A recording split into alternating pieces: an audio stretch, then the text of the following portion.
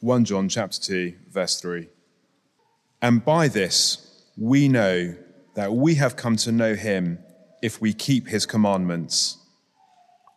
Whoever says, I know him, but does not keep his commandments, is a liar, and the truth is not in him. But whoever keeps his word, in him truly the love of God is perfected. By this we may know that we are in him. Whoever says he abides in him ought to walk in the same way in which he walked. Beloved, I am writing you no new commandment, but an old commandment that you had from the beginning. The old commandment is the word that you have heard. At the same time, it is a new commandment that I am writing to you, which is true in him and in you, because the darkness is passing away and the true light is already shining. Whoever says he is in the light and hates his brother is still in darkness. Whoever loves his brother abides in the light, and in him there is no cause for stumbling. But whoever hates his brother is in the darkness and walks in the darkness and does not know where he is going, because the darkness has blinded his eyes. I am writing to you, little children, because your sins are forgiven for his name's sake. I am writing to you, fathers, because you know him who is from the beginning. I am writing to you, young men, because you have overcome the evil one. I write to you, children, because you know the Father. I write to you, fathers, because you know him who is from the beginning. I write to you, young men, because you are strong, and the word of God abides in you, and you have overcome the evil one. Do keep 1 John 2 open in front of you so you can check that what I'm saying is in fact what God is saying. Have you ever had the moment when your supposed friend walked away from you, showed themselves to not be who you thought they were? Their actions betray their words, and they show themselves up for who they really are. Has that happened to you before? How does it feel to have that happen to you? It's disorientating.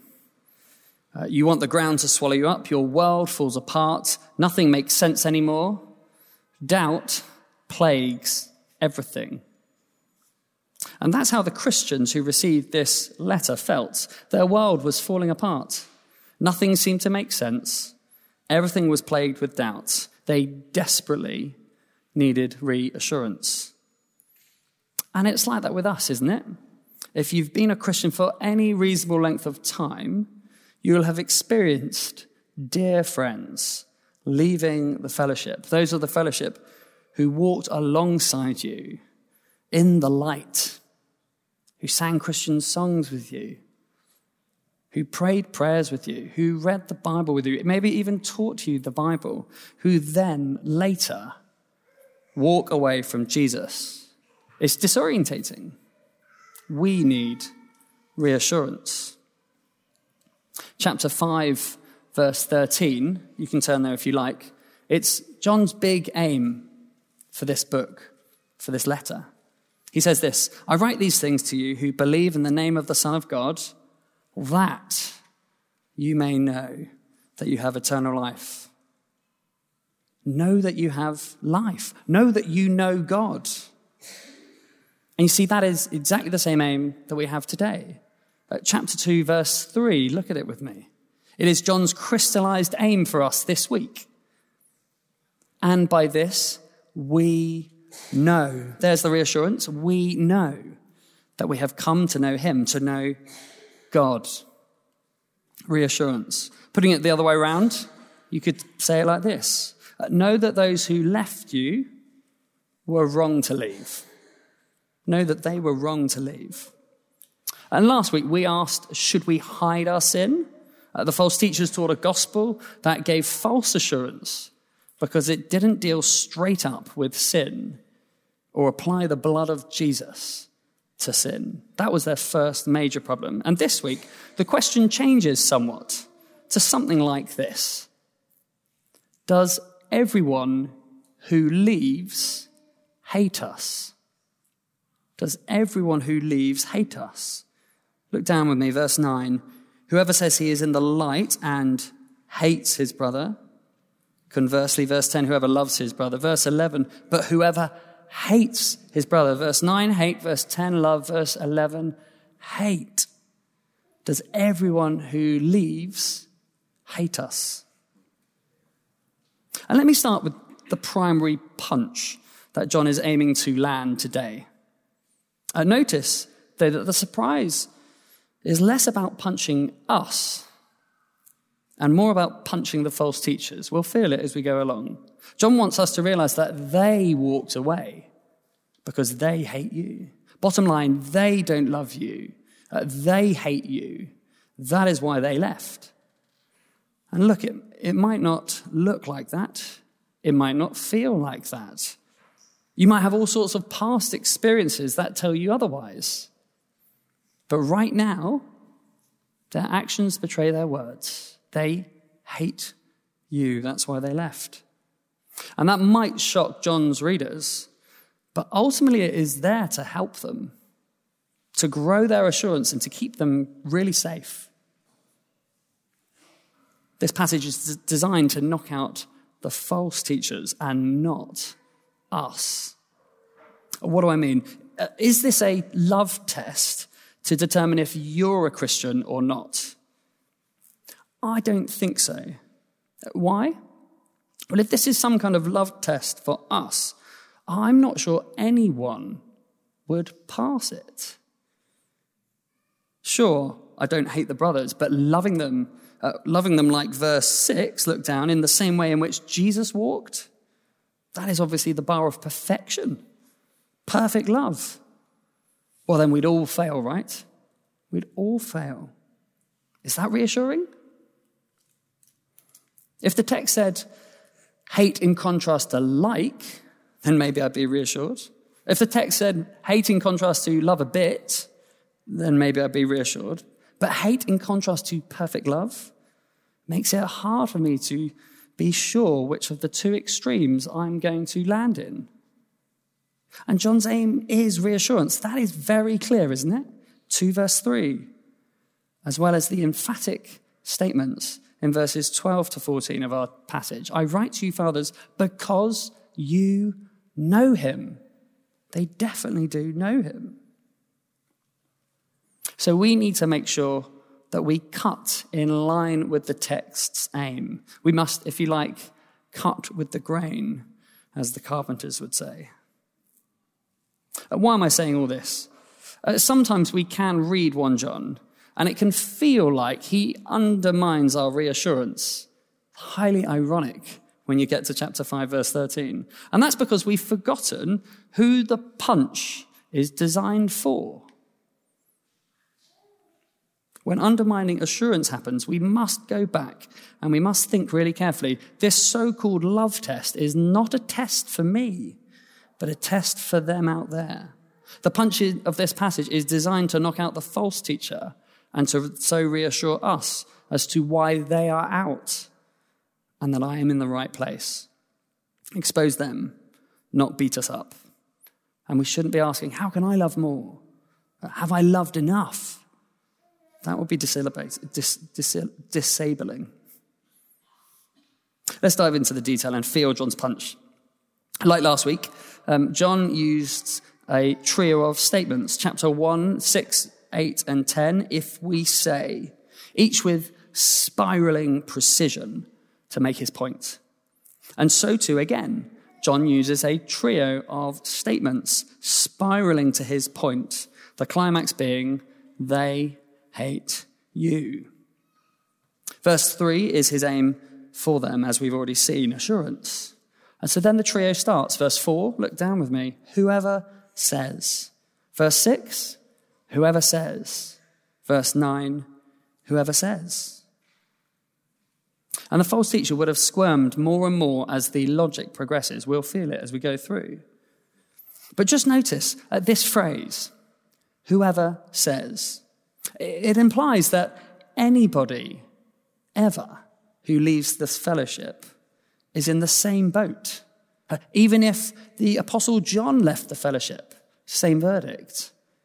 Whoever says, even if you like, even if William Taylor says, even if the Archbishop says, even if your favorite preacher says. So these verses hold a universal principle for us. Very useful for us to note that now before we get to application later. And we'll structure our time around each of the trios, as you can see on your handouts, if you've got that in view. Firstly, verses 4 and 5. Whoever says, I know him, but doesn't keep his commands. Do you feel the openness already? How vague he starts? He's enticing us in, isn't he? The false teachers would probably be purring right now. That's right, obedience. You must obey all the commands. Note the plural, commands. And verse 4, whoever says, I know him, but does not keep his commandments. False teacher nodding along in full agreement, perhaps pleased to hear the harshness. Verse 4, they're a liar. The truth isn't in them. Maybe the false teacher loves strict religious practice. What's it saying, though?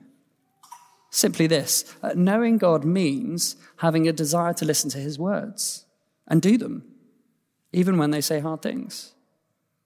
But there's lots of questions up for grabs, aren't there? We need more specificity. What commands exactly are we talking about? Such vagueness suits the false teachers at this stage. And what exactly is the love of God in verse 5?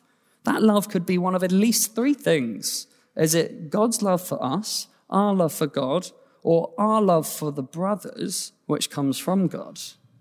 Any could be in view here. We can't be sure. John's enticing us in.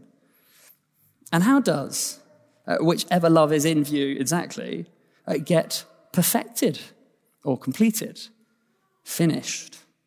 We need more clarity. So then John tightens up the grip on the thumb screw. Our second point, verses 6 to 8. Whoever says he abides in him ought to be like Jesus. Notice here how he reverses it and makes it not just the negative, but does the positive and the negative at the same time. Look down with me at verse 6. Whoever says he abides in him ought to walk in the same way in which he walked. The false teachers have to take a sharp intake of breath here. Hang on a second. We have our own set of rules. You can't just bring up Jesus and make him the standard. See, abiding in Jesus could literally be translated here to live in him, to live in Jesus, to abide in him as he walked. Now, what does that mean? How are we to be like Jesus? We need more specificity still. We certainly can't be like him in every way. I hope that much is obvious to us. It's a huge statement. There must be something specific John is talking about. And notice now how the commandments, which were plural and undefined, verses 3 to 5, have suddenly sharpened into a singular one. Verse 7, an old commandment, singular. Verse 8, also a new commandment, singular. And so John teases them here. Which commandment is in view? Verse 7, it's not new, it's old, from the beginning. Okay, so maybe from Genesis, somewhere like that? That's an old commandment. That which was from the beginning, like the opening of the letter. Is that what John means here? From Genesis? Maybe. Then he really teases them. Verse 8, at the same time, it's new. It's a new commandment that I'm writing to you. Hang on, John. Is it old or is it new? How can it be both? What are you going on about? Stop with the brain teaser already. And what John must be referring to here is Jesus' command to love. John chapter 13, verse 34. You can look it up later. Jesus says this, a new command I give you, love one another. A new command I give you, love one another. It's new because Jesus himself said it was new, but it's also old Verse 7, they had it from the beginning. That is, from when they first heard the gospel. This is old hat to these guys. It was part of the gospel they had taught to them from the beginning. At the start of their walks with Jesus, in that beginning, they were always told this, always told to love their church family. It's new and it's old. And the point of this is really plain, isn't it? John isn't making anything new up. This isn't the commandment. This is the commandment of Jesus himself. It's the ultimate new commandment that Jesus introduces in John 13. But it's also nothing newfangled or odd. John's not making this stuff up. The false teachers are making stuff up, perhaps, but not John. He's not. And John introduces the true spiritual realities as he prepares for his knockout punch in verse 9. Look at the end of verse 8. Because the darkness is passing away, and the true light is already shining. In other words, the world is binary in two categories, light and dark. But it's very complicated. The darkness is only fading right now. The world is full of shadows. Is that a little bit scary for us? Christians, you shine brightly in this moment, even if others are stepping into the shadows again and again and again.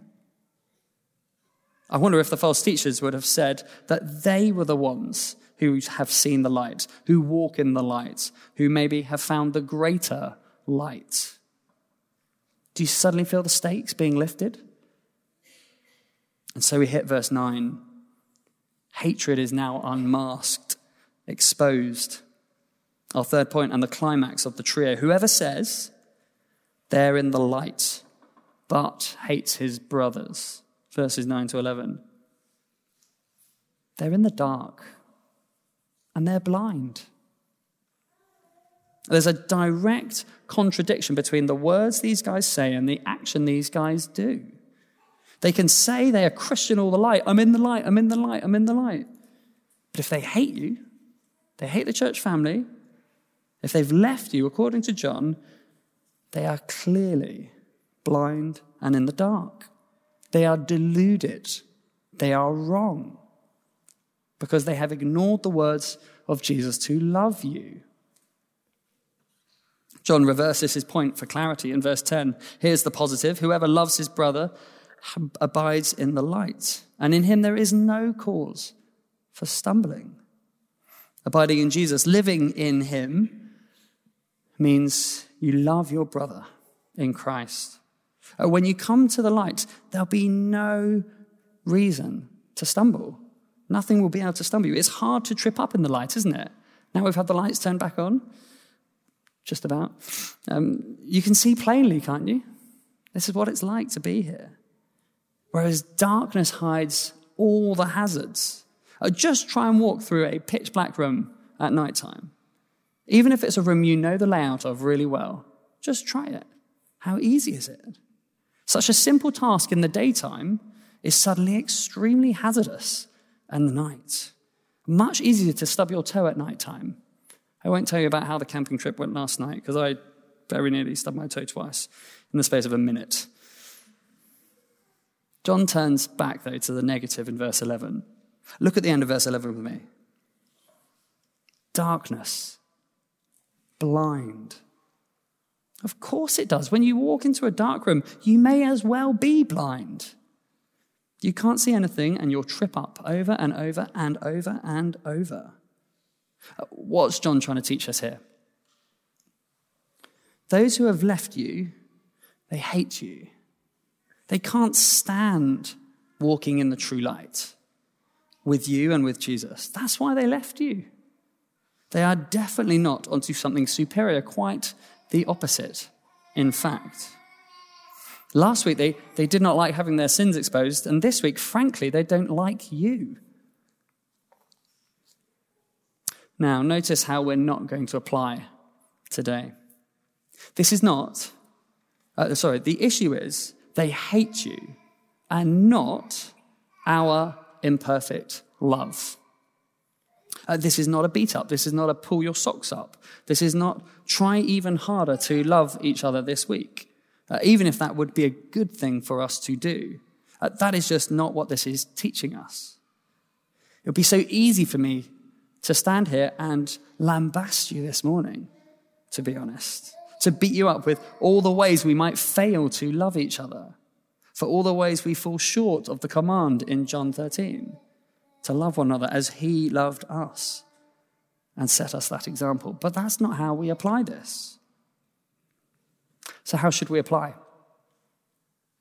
Positively. We need to understand why they left, to be reassured as to why they left, and that we are not wrong to remain in this fellowship, to remain latched on to the teaching of the Apostle John who saw Jesus, who heard Jesus, who touched Jesus. Remember the start of chapter 1. Why is this so hard, though, for us to believe? I think at least 3 reasons. Firstly, normally, those outside hating us is not obvious. This reality is not usually plain for us to see. What do I mean? Those who depart from the fellowship don't often show their hatred, although there are exceptions, which I'll tell you about shortly. But they don't often hiss and spit at us in a very obvious way. They're not overtly obvious with their hatred. And that makes this harder to believe. This passage, though, is helping us see reality. They hate the light. They can't stand the light. And you are the light. So they hate you. This is not obvious. That's firstly why this is hard to believe. But also, secondly, nowadays, I think we in this room tend not to spend much time with these people. So we don't realize this reality very quickly, because we usually hang out with our own types, if you like. So we rarely have the exposure to feel this. And thirdly, why is this so hard to believe? We expect this from the world. That would be normal. Not though from those who were so close to us once upon a time. They were in the light. They had tasted, but they walked away. And that is a very hard pill to swallow. When I went to interview with the Church of England to become a vicar, I remember realizing just what a dirty word being from one of our churches was. By that I mean the kind of church who teaches the Bible and doesn't pick and mix their own version of God. And more often than not, if I mentioned the name of our wonderful church family here, people recoiled in disgust. Particularly if you're 10 minutes into the first meeting and so far they actually seem to like you. They can't quite believe that they nearly liked one of us. They're really surprised at that. I have a very dear friend called Tracy, who some of us know. Tracy's not a vicar, but she was invited to a special Church of England meeting for vicars to discuss something called Living in Love and Faith, which is supposed to be an open forum to discuss matters of sexuality and marriage. So a small group met, and they welcomed discussions about how they were feeling to be there. Anxious, said one person, and Tracy felt the same. So she said this, and I quote, this is what she said: "I'm very anxious here too. I've been a Christian for about 9 years, and I realized I was gay way before that. And then I get invited here to be part of this discussion. And every time I meet a new person, they ask where I go to church. And it's quite intimidating. I say I go to St. Helens Bishopsgate. And I can see by the looks on your faces how you feel about my church family. And it's really awful feeling because they are my church family. They're loving and kind and servant-hearted, and they treat me the same as everyone else and point me to Jesus. It doesn't matter that I'm same-sex attracted. They're not homophobic. William Taylor is not homophobic, like lots of you think he is. In that moment, Tracy was cut off by a woman, shouting and crying in opposition. And what followed was a visceral, verbal attack towards Tracy, who was clearly the outsider of the group with the very lowest status there. Hatred. The lady was a vicar who is an advocate for same-sex marriage, who used to identify within our kinds of fellowships, but who is now lobbying for a change in the church's definition of marriage away from the Bible. She was so angry. Her response was so aggressive. She hates us. Normally, of course, she doesn't appear to be like that. She's normally quite good at smiling and suppressing her real feelings. See, this is a rare story, because it unusually shows how they really feel about us. Normally, we won't see it. Often it is not clear. They'll either hide their true feelings or maybe even lie to themselves. But in our world of plural truth, where all truth is equal for some unbeknownst reason, this really helps us have great clarity to be sure that we are in. And there might be times where you, like Tracy, you get hated upon by supposed Christians. And in those moments, you can remember this passage and have real assurance as to why. As we close, just two very quick but crucial caveats, I have to say. First, we must resist judging people. Sometimes people drift in and out of our fellowship as they fight sin. Sometimes people leave and come back years later. We must give people lots and lots of time to wrestle with sin. We must be full of grace. We must be kind and gentle. We must never be quick to decide somebody is in the dark or blind. We are not the Apostle John. And this passage was never intended to make the fellowship, i.e. us, judge anybody. Or worse still, for us to pull up the drawbridges and not let them come back. That is not our place. Secondly, we also don't want to become victims. Self-pity is always so ugly. When people leave us, it is desperately sad, isn't it? But we shouldn't become victims and feel sorry for ourselves. They're the ones in the dark. They're the blind ones tripping over every stumbling block as if they're walking around with their eyes shut. We must pray for them. And to a large degree, I think we should feel kind of sorry for them. But never ourselves. This should never make us introspective and self-pitying. We're not the victims in the scenario.